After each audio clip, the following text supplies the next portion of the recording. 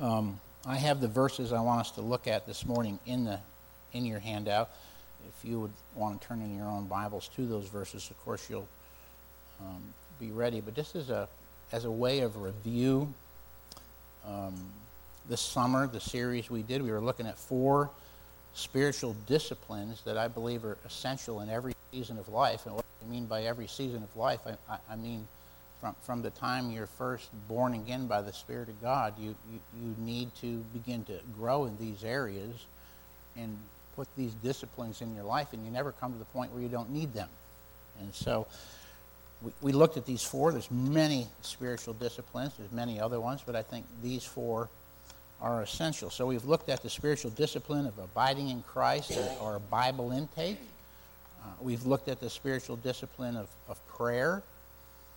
We then took and looked at the spiritual discipline of journaling, because I believe that helps you with those first 2 disciplines. So we discussed that. Most of these we spent at least 2 weeks on, if not 3. And then last 2 weeks we looked at the spiritual discipline of church and body life, and how important it is, how essential it is that you're connected in. All of the one another's in the New Testament are designed to be carried out in the context of a local church, a local assembly, and being part of one, being committed to one, and a committed relationship is very important, and it's very healthy, and I believe it's essential. And so staying in the Word, staying in prayer, and staying connected with your brothers and sisters in Christ in a local church is really the foundational building blocks that protects you in this last one. Yet this last one is unique and separate in a way. And the last one, the spiritual discipline of being in the world but not being of the world. Navigating an upside-down culture with neighbors, employment, community, even family. Oftentimes we have family that have bought into the upside-down culture, don't we? And so how do you handle that? And I'm not going to answer all questions, of course. You may have questions that I can try to address. You may have some solutions that might be encouraging for all of us, but I at least want to lay some of the foundation today that we should all be thinking, because we were not called to be monks. We're not supposed to run to a monastery and build some kind of a fort and a moat around us, and it's just you and Jesus. That's not the goal. We are to go into the world and make what? Disciples. Baptizing them in the name of the Father, the Son, and the Holy Spirit, and teaching them all things whatsoever I have commanded you. So we have that command, that call to go, whether that is like the Sims are, or whether it's across the street to your neighbor, or whether it's people within your whole family. So let's look at these 3 texts I have here. There's so many others I could have taken you to, but let's just start with 1 John 2. I'm sure you're very familiar with it. Do not love the world or the things that are in the world. For if anyone loves the world, the love of the Father is not in him. For all that is in the world, the desires of the flesh, the desires of the eyes. You see that? It talks about the desires of the flesh, the desires of the eyes. It doesn't give you a particular practice, but it's the whole idea that we are drawn to the pleasures of sin, the pleasures of the world. Our flesh is drawn to, and we have those desires that pop up within us, and so we're being warned there that in that world there is a desire of the flesh and a desire of eyes, and it's all fed by the pride of life, and that's not of the Father, but that's of the world.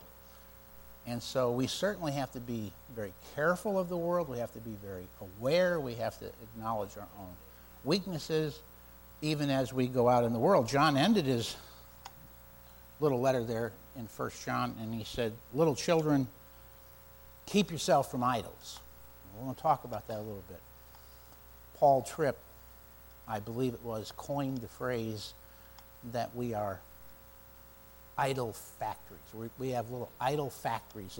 We just produce idols faster than we can repent from them. And they pop up, and you don't even know that you've put that God on a shelf until all of a sudden somebody tries to take that God away. And then all of a sudden you go, I got a problem here. And so that battle, we've got to keep ourselves from idols, but that doesn't mean we do it by not going into the world, because the fact of the matter is we have been commanded to go into the world, and if God commanded us to do it, he also has given us the prescription on how we can do it and be effective for the glory of God. And that's really what we talk about. So some of it is being aware. Look at the passages from Peter.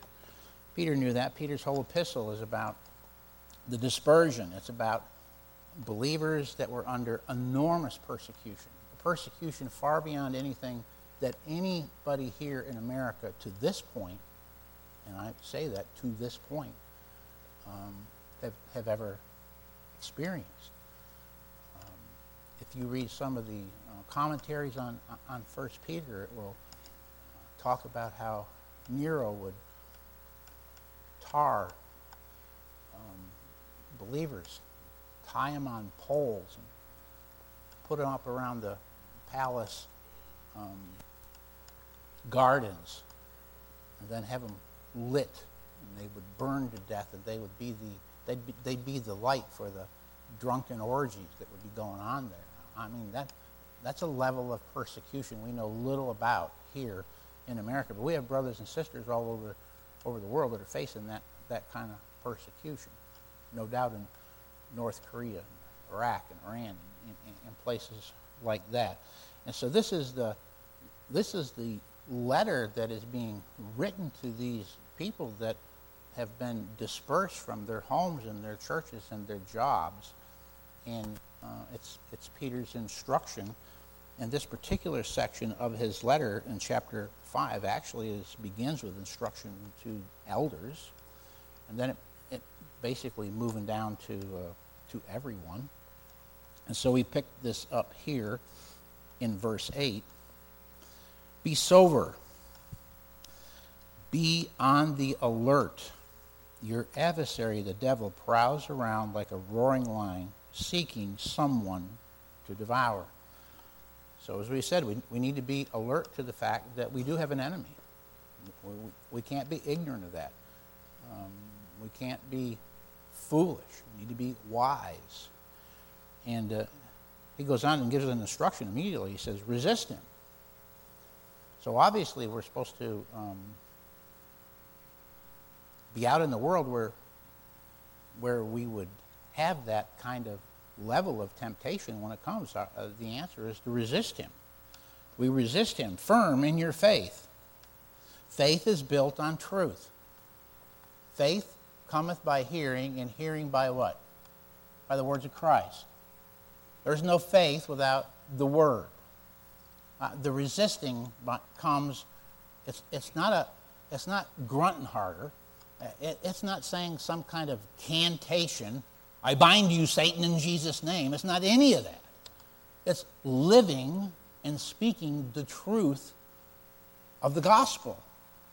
That's the resisting. And so it's very clear here. We're to resist firm in our faith. And knowing that the same experiences of suffering is being accomplished by your brethren. Do you see those next words? Who are what? In the world. That's where we're supposed to be. We're supposed to go out into the world. And as we're out there, we're to take the gospel. As we're out there, we're to shine our lights. As we're out there, we're to be salt. And as we're out there, we're to resist the devil with the truth of the Word of God. It goes on to say, after you have suffered a little while, the God of all grace, who called you to his eternal glory in Christ, will himself perfect or complete, confirm, strengthen, and establish you. To him be dominion forever and ever. Amen.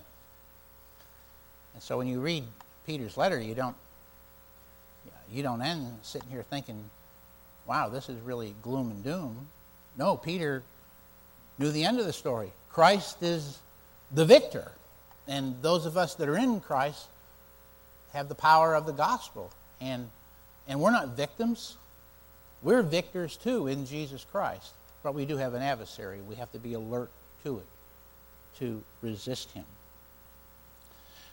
And look at this last one that I'm going to use for today. I'll give you another one as we start next week. But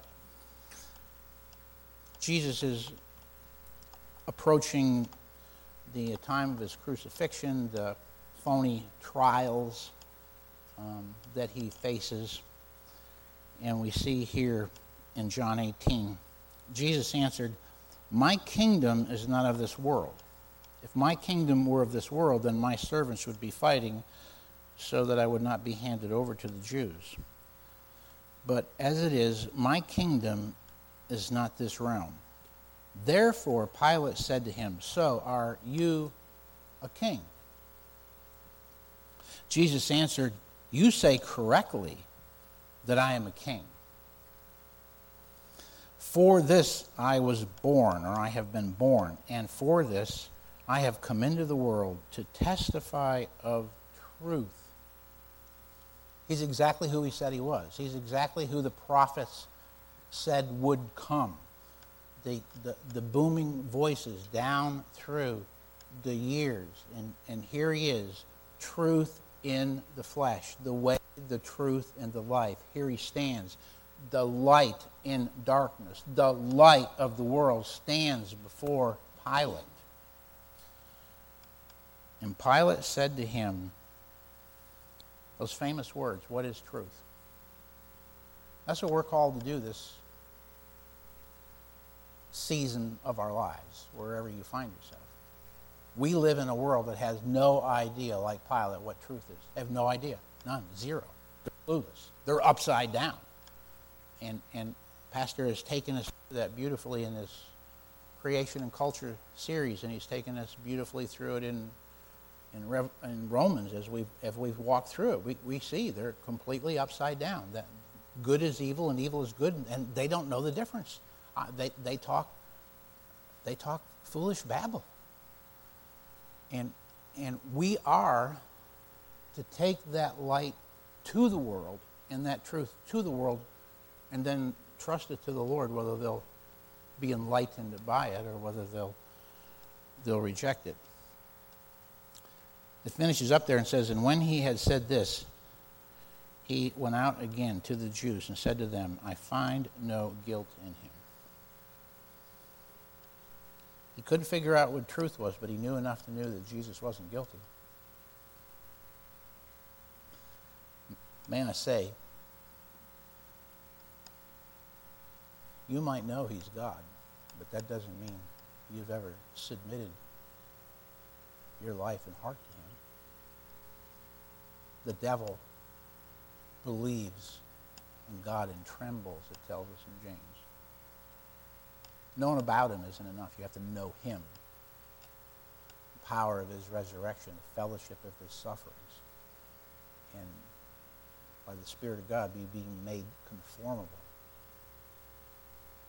By death to yourself, dying to yourself, and living to him and becoming like Christ. So, what do we do? What are we to do? Well, Satan's lies go all the way back to the garden. I'm not going to spend a lot of time here, but I just want to remind you of that because that's what you're facing wherever you go. They can be put a lot of different ways, but this is foundational. The culture that we're in says there's no absolute truth. You can't know truth. There isn't any absolute truth. And that's exactly what Satan said to Eve, right? Yea, hath God said. Don't listen to what he said. I mean, who is he anyhow? It's no big deal. You can't know the truth. You can't know if she's a woman or not. You can't know. It's insane what we see going on around us today.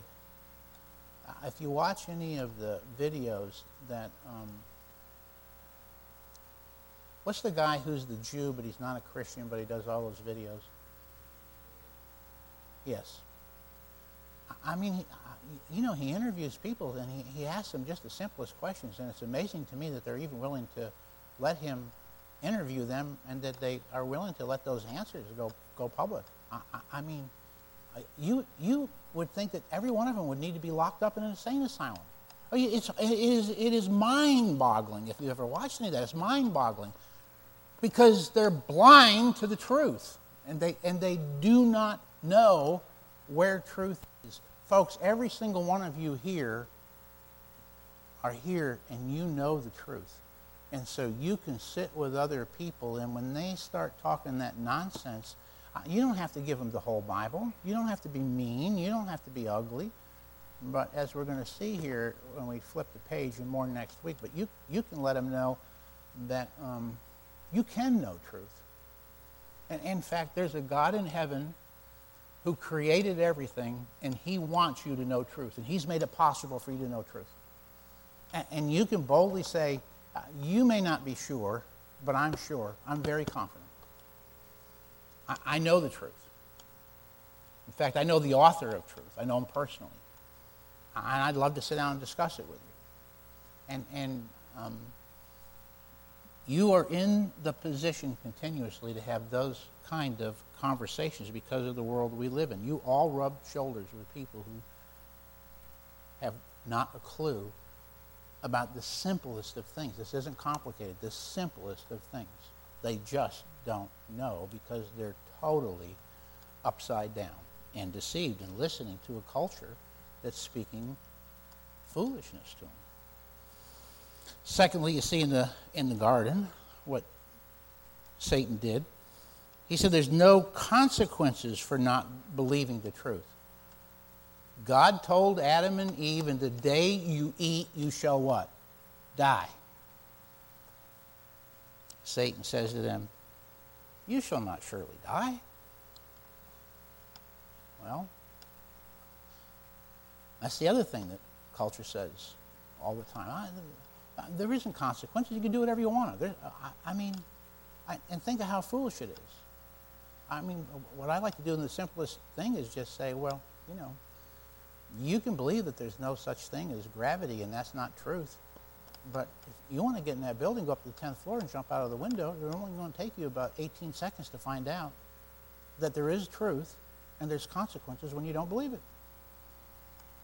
I mean, so it's not hard to find an illustration to bring at least people to a point where they're thinking, wait a minute. Because that's a lie from the beginning. And then, of course, that last lie, which is really what the culture wants and what we see now with the whole transgender and all the rest, that there's no limitations. You can determine what truth is yourself. You can be as gods. And however you feel and whatever you want to be, you can be. And again, how silly that is. If you want to be, if you're a woman trapped in a man's body, just you can change everything. Or vice versa. But I don't hear any of them saying, if you want to be an airplane, you can be an airplane. Just go down to the airport and take off. It's only things that fit them. And it's ludicrous. But they believe it. And they need people who are not rocked by that and don't get angry. It's not a case of getting upset. It's not a case of belittling them. It's a case of going to them and being respectful. I know it's hard to be respectful when you're talking to an idiot. But understand, we were once dead in our trespasses and sin, and where would we be if somebody hadn't spoken the truth to us? We would be the same place. We're not better than them. We've just been delivered by the power of the Spirit of the living God, or we would be just as blind as they are. So you go kindly, you go gently, but you go confidently. And you tell people the truth. So here's what we're going to look at next week.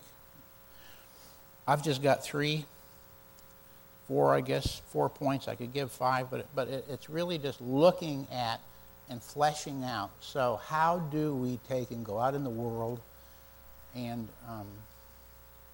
not be overtaken by the world? I would like you this week to think about that. How do you do that? Men, you in particular, but not exclusively, you go out into the world to make a living. Many of you ladies do as well. If you don't go out to make a living, you go out to the grocery store, or you go out to the supermarket, or you go to the mall, or maybe you've been invited to a neighborhood party, a neighborhood gathering. Maybe you have family members that are not saved, and they live in an upside down culture, and they've swallowed it hook, line, and sinker, and they invite your kids to their house, and that's your sister-in-law or your brother-in-law or your sister or your brother. It's somebody really close, and they invite you to send your children over to their house for a sleepover. What are you going to do? How do you handle those things? You're going to face those things. You're going to take your kids to different forms of entertainment, or your kids are going to see entertainment. I don't know.